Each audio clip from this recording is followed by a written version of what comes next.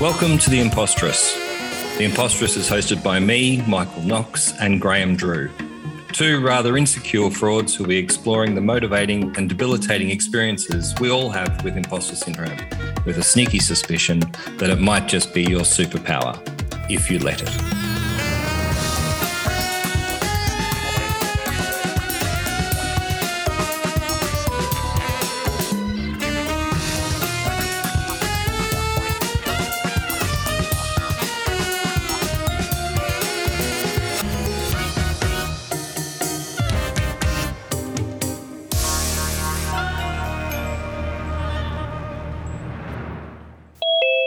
Oh, hang on. Somebody's there. Is that you, Michael? Oh, yeah. Hi, Graham. How are you today?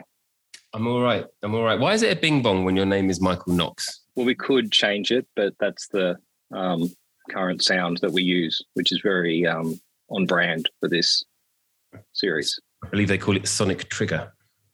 That's what it is. Do they? I was listening back to these episodes that we're about to share, and I wondered if you could just explain them, who we're talking to and why. Yes. No, it is a bit weird.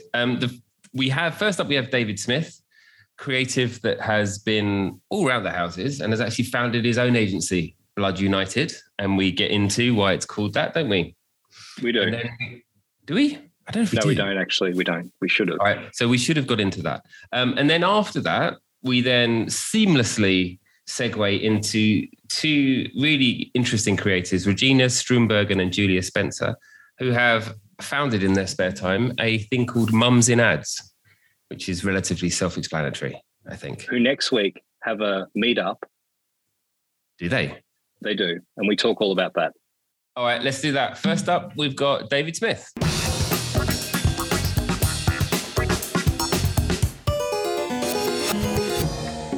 You can just start recording like you normally do, and we'll at some point. Mate, I've already got all this. Have you been recording this, by the way? Good stuff. Yeah. Well, this is sometimes where the magic happens. He doesn't miss anything. It creates the illusion of humanity. Hey, guys. Hey, mate. Hey, David, how are you? Yeah, good, and yourselves? Yeah, good. We are all right.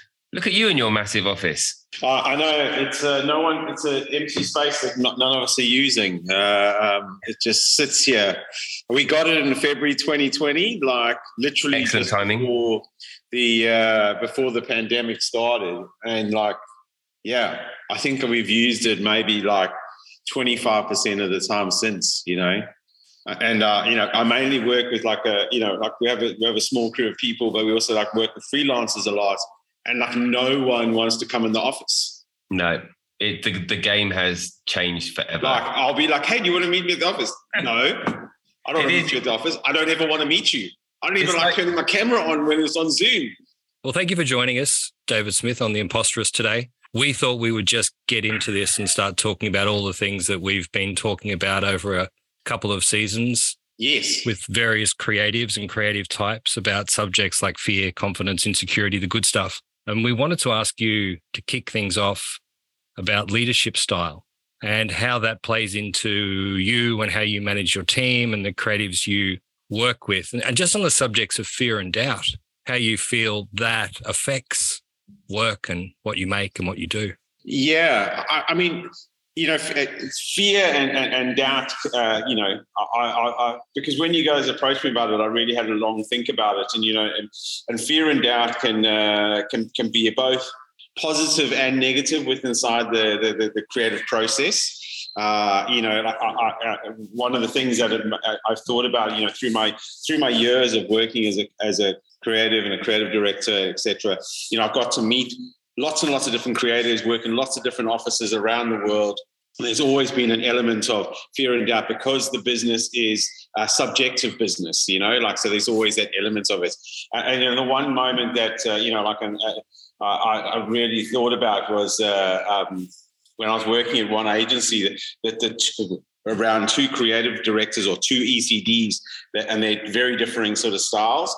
We had I was at the time, I was just still a copywriter, and I was in a big team of creators. There were probably about 20 to 30 creators. and there was an ECD who was our sort of boss, who sort of set the culture for the entire agency at the time. You know, the ECDs were very, very important people within the network or inside the agency. And, you know, and the first boss that we had really had this sort of style of really playing on everyone's fears and doubts. You know, like we would do reviews and he would pretend to throw up in a rubbish bin in the corner. Or, you know, like just do these weird things where he would really like sort of shame people. And at first it seemed like a bit of a joke, but then it became like more and more weird and like sort of serious, you know, and it just really, you know, really cut people. And then after he left, there were these two other bosses who came in and they helped to allay people's fears and doubts.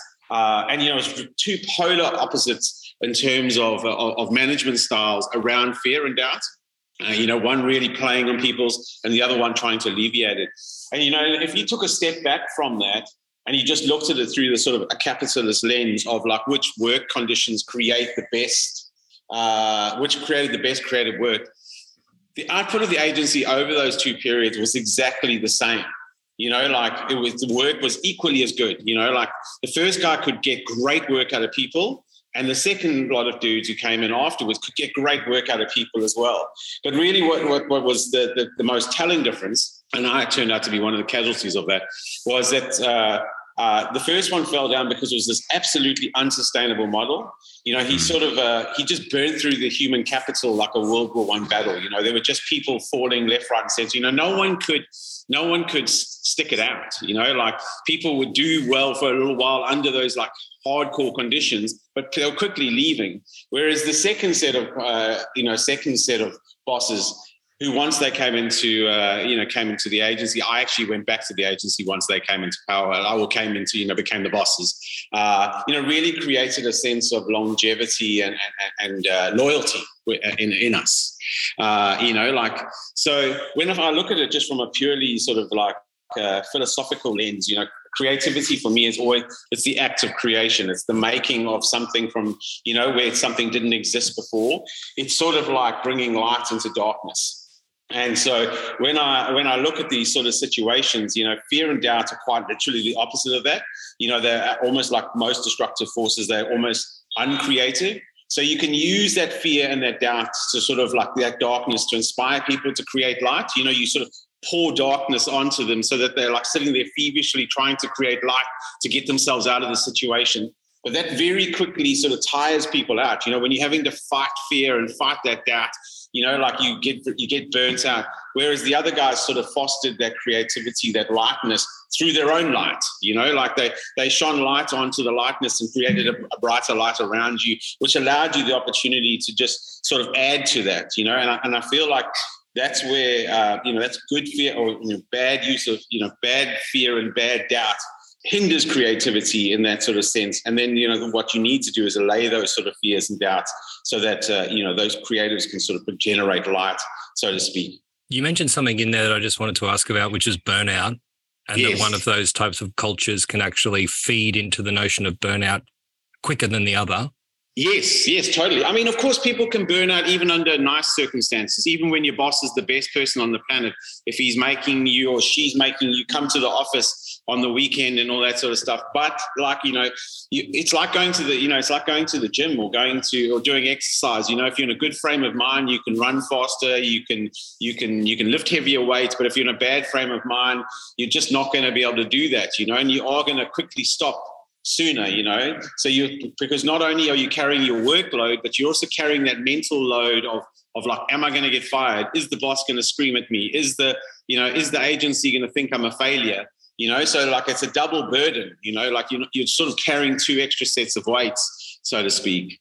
Just on that. So, I mean, that's doubt projected onto you from external forces, right? That's people, as you say, ladling on the syrup of darkness on you. But there's the other side of that, which is your individual personal doubt as well, right? I mean, if you wanted to separate out, you've kind of got external doubt and internal doubt. And a lot of the conversations that we've had is that the internal doubt, it's a little bit more complex because that doubt is the thing that makes you go the extra mile, that makes you not finish. You know, we all know that creative scripts, ideas, whatever, they're never finished, right? They're just as good as you can make them before they have to go out into the world. And that doubt can be fuel. What do you think about that, about, you know, internal doubt or maybe doubting individuals? How do you feel about that?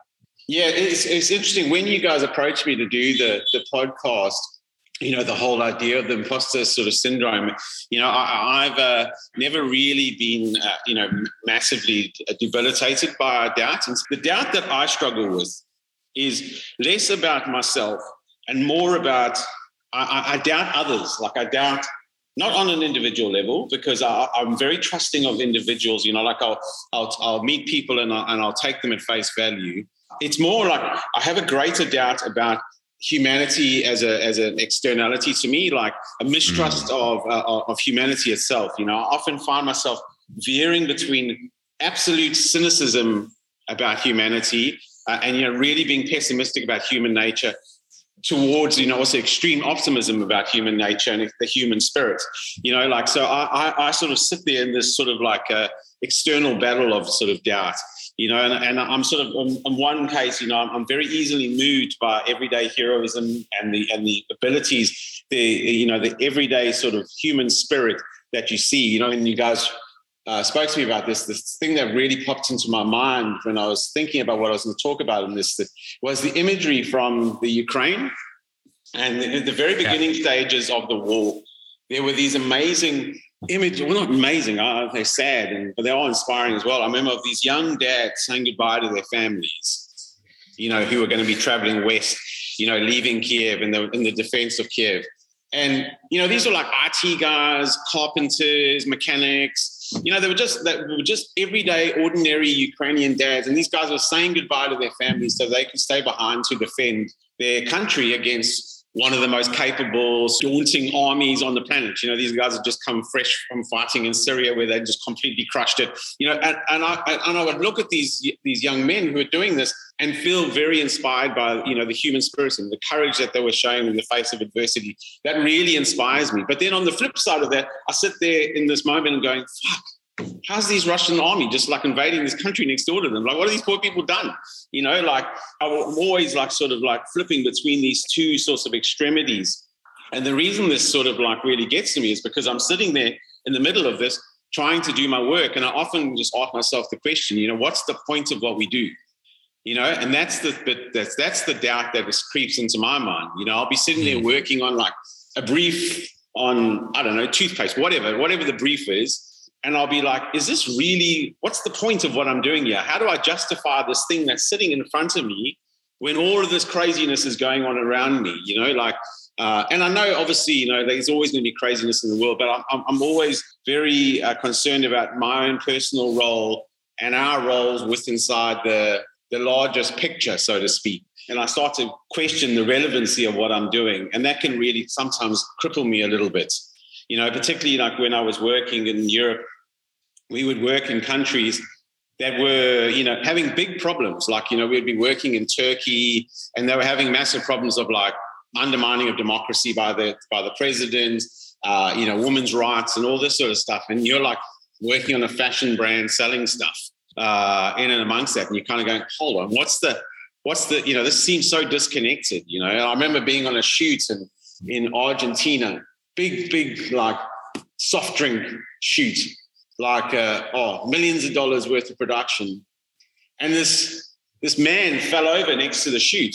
And one of the people of the shoot came and picked him up and, and they got him back on his feet and the shoot sort of stopped. And then I asked one of the Argentinian crew, what was wrong? And he was like, oh, he's hungry. He fell over because he hasn't eaten today. And that like really fucked me up. Like I was just sitting there, I'm sitting here shooting a fucking Olympics commercial for millions and millions of dollars, staying in a first-class hotel. I felt like a 5-star twat. I'm like getting annoyed because like the shoot's having to stop and we're not getting our shot of some bullshit, And that really like, that sort of doubt gets me, when I start to see myself inside the scheme of things. Do you think then is there no in between in this then? Is there one feeling or another? Do we sort of, and we talk about work for a minute, it's either shit or it's great, or what we're doing is either really important or it doesn't matter at all? Is the bit in between just kind of like such an doesn't matter, doesn't exist? Well, yeah, it's sort of hard. Creativity doesn't exist in the middle, like it's hard. Great creativity doesn't really exist without those highs and lows, you know, like I think the middle, it's hard to find a middle ground for me, you know, because it's either, like you say, it's either you're in or you're out, or, you know, you're on top or you're down, you know, like it's not, I struggle with that little bit of middle ground to,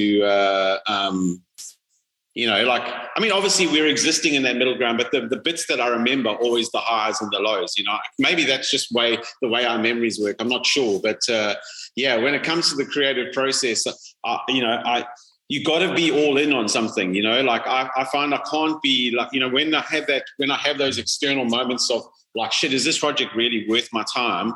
Was it really worth, you know, anyone's time? You know, that's when I perform pretty poorly on stuff. But you know, like I need to buy into stuff on like in a completeness, like, and for it to be really great. Obviously, I can just get by and I can do my job and write stuff without, you know, much emotion. But if I'm going to truly perform, or if a creative truly going to perform, they need to be 100% in that thing. You know, so that's why I think there is that sort of, like you say, it's either up or it's down. It's you know, it's either it's in or it's out. You know, it's sort of quite polarizing, I guess. I've got a couple of thoughts on that. I have to go in quickly before Michael says something again. One is that you go. Now that you're captain of your own place, your own agency, yes. How have you had that? Have you helped reconcile those sort of demons yes. on that kind of? Yes, yes, I have. When we set out to start a sports agency, one of the reasons we loved working in sport, it meant that net, the stuff you worked on wasn't so bad for the world. Right. You know, like most of the time we're working with sports organizations trying to increase participation or sell tickets to watch sport. That's the mainstay of our business. And, you know, like, so from a moral standpoint, I get to justify that to myself in the sense that ultimately it's not that bad for the world.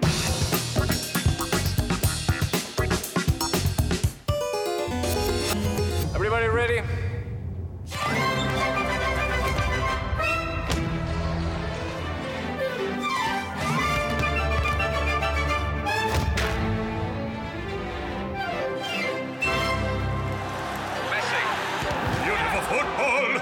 Look at this football! Oh, my, what football! This is amazing! Quite amazing! And jaw dropping! Mega popping! It's unbelievable! It's incomparable! Pretty incredible! Oh, so incredible! So incomparable! It is beautiful! It is such a cool game! Beautiful! Beautiful! Beautiful! Beautiful! Beautiful! Beautiful! Beautiful!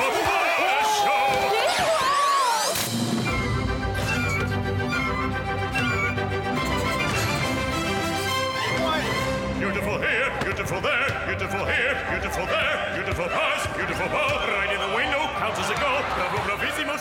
There are improvements that can be made, you know, whether that's in sport fashion, you know, and the fact that, you know, sustainability and all those sorts of issues that happen in sports fashion. But as, you know, over the last year, we've really been thinking about how we diversify the agency, and that's really one of the areas we keep coming back to. And it's the notion that we call sort of decent profit. And it's just the idea that profit and decency shouldn't be these sort of like polar opposites, you know, that they don't need to be sort of like diametrically opposed, that you can actually find a meeting place between some sort of sense of decency and making money. And you know, obviously every bit of money you make has an externality to it. It doesn't matter whether you're you know, manufacturing croissants or whether you're making shoes or selling advertising. There's always going to be some trade-offs inside that whole process. You know, when you're selling the croissants, you may source it from the best sustainable sort of growers of wheat, etc. But you are making people fat, you know, like, so there always is going to be an externality to whatever you do in your business. And so we're really conscious of that. So, for example, we don't work on sport gambling. You know, we've had approaches over time and had internal discussions of like, do we chase like a sports gambling client? Because that's where the big money in sports is. It's where the big money is everywhere. I mean, it's a conversation I've had with my team. It's like, where do you draw the line I guess it's down to the individual. And what's good about that, if you bring the discussion back to doubt, that's the sort of doubt that I think is a positive force within the creative industry, is casting doubt on what you're doing, trying to understand yourself as a member of a society rather than just like, oh, I'm just doing my job. Like what are the implications of the job I'm doing, because we all have knock-on effects in every single thing that we do, like ultimately as an agency, you're only as ethical as your most unethical clients, and I've always looked, because I often look at big networks and I'll go like, oh, they'll be sprouting on about like doing a nice campaign around either diversity or the environment or whatever, charity or whatever. But then at the same time, they're off working for a coal company, or they're working for a heinous political party, or they're working for a social media company that is like is undermining democracy around the world. So you've really for me, like when we're assessing who we work with, that's the sort of measure we always try to put on it. Like would we be comfortable if we own that company? Of course, I would love to have all the money that Uber has or all the money that Shell has. But at the same time, though, as individuals, would we be comfortable doing that job? And if we aren't, then we don't want to, that's a company perhaps we don't want to work with. But, more and more people are starting to go, oh, shit, maybe there is a more sustainable form of capitalism. I've been through exactly the same journey as you. And I think, we're caught in a global economic process where bad stuff is cheaper and good stuff is more expensive. Yes. Across the board, whether or not it's eating or ethical, it's just, the capitalist, the system is buggered. Doing good comes at a cost, which is just ridiculous. But I think the glimmer of hope is because of the movements in CSO and because of climate, all of a sudden over the last 5 years, visibly doing good stuff is all of a sudden now good business. And that's the only reason the companies are doing it. It's the only reason really that they're shifted. They haven't suddenly got a conscious, they've realized that conscious can be monetized. So somehow it is slowly changing and it is good. But I wanted to talk to you a bit more about that, the role that we play and how we present the world. Because like it or not, the films, contents, the apps we make change people's perceptions of things. We do have an effect on how people see things. How do you feel about that? Especially when you think about the power of social media and the fact that everybody now is a media owner and everybody can send a message. I'm really, conscious of my role inside the world, and I think it's an area that a lot of advertisers and creatives don't like to speak about because we are so active in that role of making a bit of a crazy fuck up of the world, especially like, into the separation of people into cohorts and echo chambers of similar belief. I look at social media companies, and this is obviously stuff that a lot of people are speaking about, is that they've led to increased levels of polarization and mistrust within society because it's easier to market to people when they're in groups. So therefore, we need to make them separate into groups more and more, and we've seen the rise of identity politics around the world, whether it's on the left wing and on the right wing, there's just lots of that sort of people sort of placing their personal labels before their own humanity, and their own group think, saying my group's right and your group's wrong. And that comes from across the spectrum, the political spectrum. I guess we've always got to ask ourselves, are we comfortable with our role in that? Are we comfortable contributing to a sense of chaos or discord or misunderstanding? There's an author, Vivek Rashashami, who wrote this book called Woke Inc. And he's like a real right-wing sort of commentator. He used to own a pharmaceutical company. And so I disagree with him on some levels, but there was some of the commentary he wrote just around the fact that all the sort of woke advertising in the world, he really called it out in the sense that he was saying this creates more division than problems that it actually solves. Because in advertising for us, when we start to do work that looks at social issues, we need to create often an enemy for us to fight. So we make that enemy look really bad. So we turn them into a straw man sort of thing. So those are the things that when I look at it as an advertiser, I'm like sitting there going, that's the stuff that we are playing ourselves into. And therefore, we need to be conscious of our role with inside that and always be very considerate of when we attempt to solve something, are we creating more problems out of our solution or are we actually making a genuine solution? As an advertiser or creative person in the era of outrage, as to, there's no small issue, like you've just mentioned, these things blow up and become quite quite big stories, or, we all have an opinion one way or the other. We can't just sit on the fence. And we were having a great conversation about allowing creatives or the people you work with the space and opportunity, I guess, to take up air, if you like, with their ideas, to take up space in the room. And it does feel like a lot of the conversations we have regarding imposter syndrome or creatives not feeling like they're in the right place or able to contribute. Just interested to wrap this up, how you allow the people that you work with in this time of, having such strong opinions and having work that really means something, as opposed to, I guess, when you were selling soft drinks in Argentina, if everyone was smiling, everyone was needing refreshment, that was a job well done. Yeah. Now it's deeper than that, right? Now it means more than that. How do you allow people to kind of feel comfortable in this? When I was working at Wyden for a long time, it was a great place because we had a lot of latitude to allow people to fail and to be able to come to meetings feeling secure that they weren't going to be, completely, annihilated for coming up with a crazy idea, that they were going to give them space to do that. Whereas since I've moved I'm interested, do you think that's overt? Do you think you would say those words out loud, as in, Oh yeah. Would we say that? No, I don't think you would. I think this is more my reflection on it. No, I don't think anyone was saying to anyone like, hey, you just go crazy. Don't care if you fail or whatever. But it was more just like there just seemed to be less time and budget pressure that I've experienced, in Australia. And I think one of the hardest things for people working in Australia is that agencies and clients, they don't have the money often to allow people the time to play.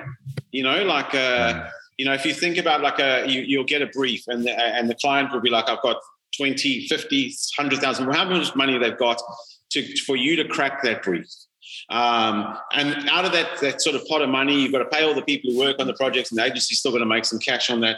But often that budget is so streamlined that there's no opportunity for people to get it wrong a few times. They have to get it right the first time. The brief requires that the creative comes in the room and presents the first idea they present is the right idea straight off the bat, because there's not that many chances for revision. Like a lot of creators who I meet through the freelance world in particular, who've worked at lots of different agencies, will often tell me about the sort of timelines that they're working under are quite, condensed. They'll be like, oh, I had, half a day, or I had 2 days to come up with an entire campaign, whereas, when I was working at Wyden, we usually took around 2 weeks, to sort of 2, sometimes 3 weeks to sort of come up with ideas, sometimes longer, depending on the scale of the piece. But I always felt that we were given enough breathing room to actually really interrogate the problem and come to a good solution. We were never loaded up with 3-4 briefs at a time, whereas and this is something I struggle with as well, because we're working in sport, there's not massive budgets, so we're also working under those sort of time pressures, which means that you don't really have the opportunity to just go, all right, cool, let's just throw it all out there, do 25 ideas, and then we'll see where we land up. But yeah, it's so, you want to give the creatives the freedom, but often you're just a little bit hamstrung by the opportunity to, by the monetary situation. We really work with a group of creators that we trust, and we trust their taste. And so when they come to us with a solution, even if I'm like, oh, I don't know if this is right or wrong, I often will just roll with their gut instincts, because I trust their taste, you'll roll with it. Maybe later on that comes back to bite you in the ass, but, generally it doesn't. But yeah, it's about, I guess, trust, just trusting their taste, trusting the fact that even when you think they're wrong, they may be right. Yeah, great. Thanks very much for joining us today on the Imposterous. All right, great. Trust is a very good spot for us to yes, trust is important. I think creativity is all about the creation of unity and positivity. That's what creativity should be. Not the sowing of discord, because that's ultimately that's not creative. That's just. I'm excited about you two linking in real person now, and how on the train. Yeah, that could happen. Yes. What's your opener going to be, Michael? Weren't you on the Imposterous? Yes. Yeah, please. I recognise that voice. That voice. Say that again. Thanks a lot. Thank you, David. That was really good to speak to you, mate. Thank you.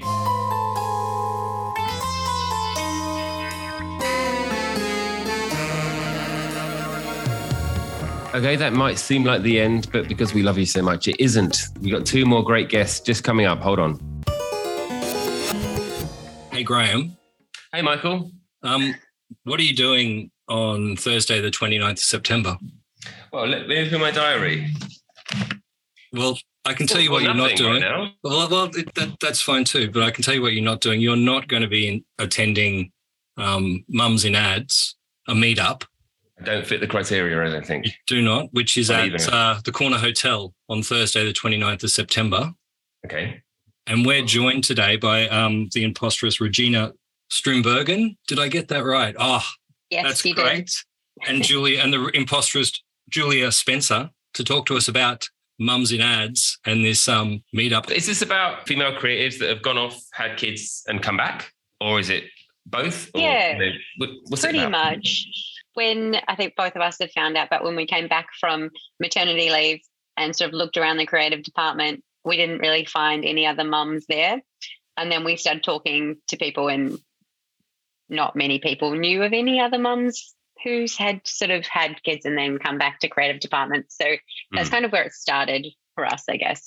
And no one really understands it unless they're doing it, right? I mean, as a parent, it's so true. There's that especially the early days, that sense of community and understanding is there's no way you can get it unless you're living it and how tired you are. I think it's the thing about motherhood is and parenthood, I suppose, but let's say motherhood because we're representing right now, is that there are so many phases of it, and even when you're out of the thick of it, I think your brain does that kind of like self-protective thing where you forget, how hard it is when you're really in the throes. So that's why, parents are always having kids again because otherwise you just wouldn't. But I think you've got parents who have kids in VCE and they're having to like man up for the responsibilities at home and I have never even thought about it. I've got 4 kids, but my eldest is 7. Reggie's got 2 girls. And my experience in parenting is different to hers, which is indifferent to the next person, to the next person, to the next person. But I think what we all kind of have in common is how alone we feel in advertising. I think creative was definitely, because we are both creatives, the first thing we thought was, where are all the mums? But sort of since Mums in Ads has come about, it's not unique to creative and it's not unique to Adland, but it kind of feels like an agency thing. So I think that's where it's evolved from, yeah. I think it's brilliant what you're doing. I mean, we on the Imposterous have looked occasionally at this kind of mini-series called A Family Imposterous, where we've done a father-son and a father-daughter. And I asked someone recently, it'd be great to do a mother-daughter. And they said, there's no way you'll do that because the mums didn't stay. The mums didn't stay in advertising.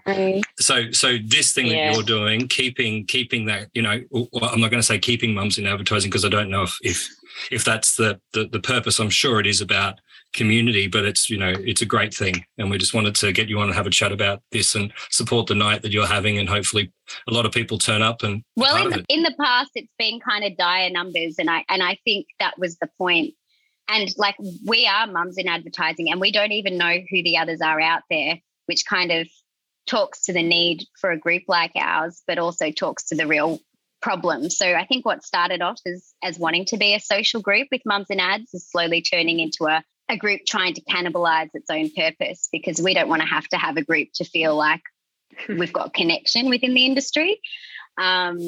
So yeah, we are walking the line as Mums in Ads as a social club and as an activist group. So yeah, it's kind of an interesting one for us, trying to point out the problems with the industry and remain hireable. It's a fine line we're constantly walking. Yeah, I think Graham and I might have just done that in a conversation we had just before this one. It's so much a fine line as a diving board. I'd love to ask, what brought you back? And then the second question would be, now that you are back, how is it different for you? Now, back to advertising? Yeah. Why did you come back and how is it different? I personally really enjoy coming up with ideas in the creative side of advertising. And you just don't get that type of brain stimulation as a stay-at-home parent. And I think I enjoy it a lot more now than I even did possibly before I had kids, which is odd. I'm not entirely sure why that is. But what was the second part of your question? How is it so different? I mean, obviously, tangibly it's different because your life is different, but I'm just wondering how the industry treats you different now that you're a mum. Oh, I have so much to add to this when you're done, Reggie. No, go ahead. I'll just say I think time management gets better after you have kids. So instead of pissing around and playing table tennis or whatever during working hours, you kind of go in, get your work done, try and get it done within work hours. Not always possible, but can attempt it so that you can still do the parenting side. That was the one that really got me, was the time thing, was that the beautiful thing and the horrible thing about what we've chosen to do is that there's no clock on ideas, right? You can come up with it like that, or it takes a week, or you never come up with it. It's completely unpredictable. And when you have kids, you don't have that liberty with your time. You kind of like, you can't sit down like an accountant and go, right, I'm going to do 3 hours of this and I'll get that done. You can sit down for 3 hours and have fuck all. Yeah. Or you can't say, I'll just get up at 5:30 and because then your kid will wake up at 5:20 and you'll be like, oh, there goes my morning ideas session. Yes. Hard to plan things like that. I was going to add, like, Reggie and I are kind of at two different ends of the working mum experience at the moment. She's working full-time in agency, and I've only just returned as a freelancer, and I'm attempting to be a freelancer and still have 4 kids. My youngest is 10 months old. So I'm trying to be a freelancer, doing it on my terms, and Reggie's doing 5 days a week. So we've both got different experiences currently, which I think keeps our minds open to the spectrum of experience going on out there. But for me, and I know for you, Reggie, being young creatives in advertising, I didn't see any mums doing it, or if there were mums doing it, they didn't talk about the motherhood side of it.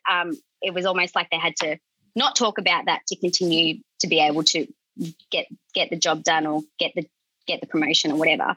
So while there were women around, there were definitely not women doing motherhood, doing work and talking about it, or if they were there at all. So when I went on mat leave, it's kind of stupid that I went on mat leave and didn't think it was a problem. And then when I came back from mat leave going, what the fuck has just happened? Like, why can't I get work? But that's kind of what happened. And I really struggled to get back into Adland. So I couldn't get back into Adland. Trying to do it part-time was the big barrier for me. So it took a pandemic for me to return to Adland, because now people can see that workways can be kind of different, and I'm trying to slot it in. Like, you're a creative, you're thinking of the ideas when they're coming. And I'm doing that. Like, if I'm with my kids, I've still got one piece of my brain on the brief.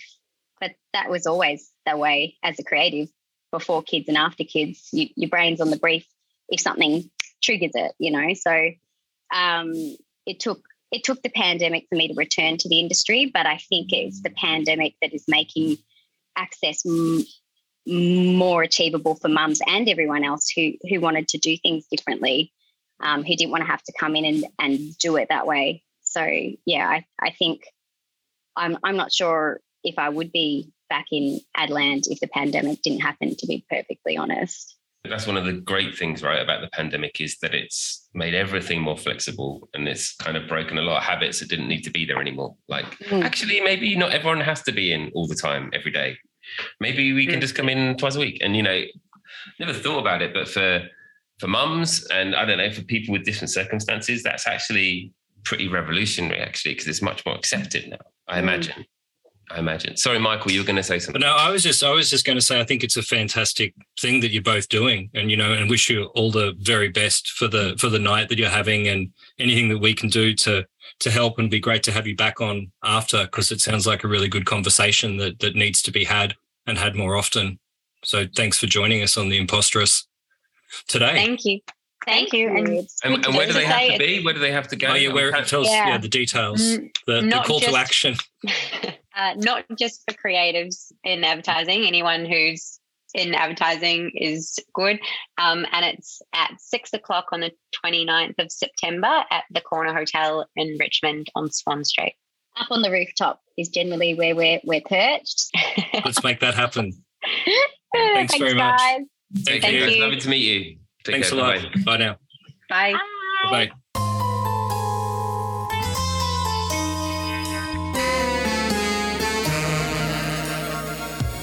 The Imposterous is produced by Andrew Stevenson at We Love Jam Studios, the best music and sound house in Australia.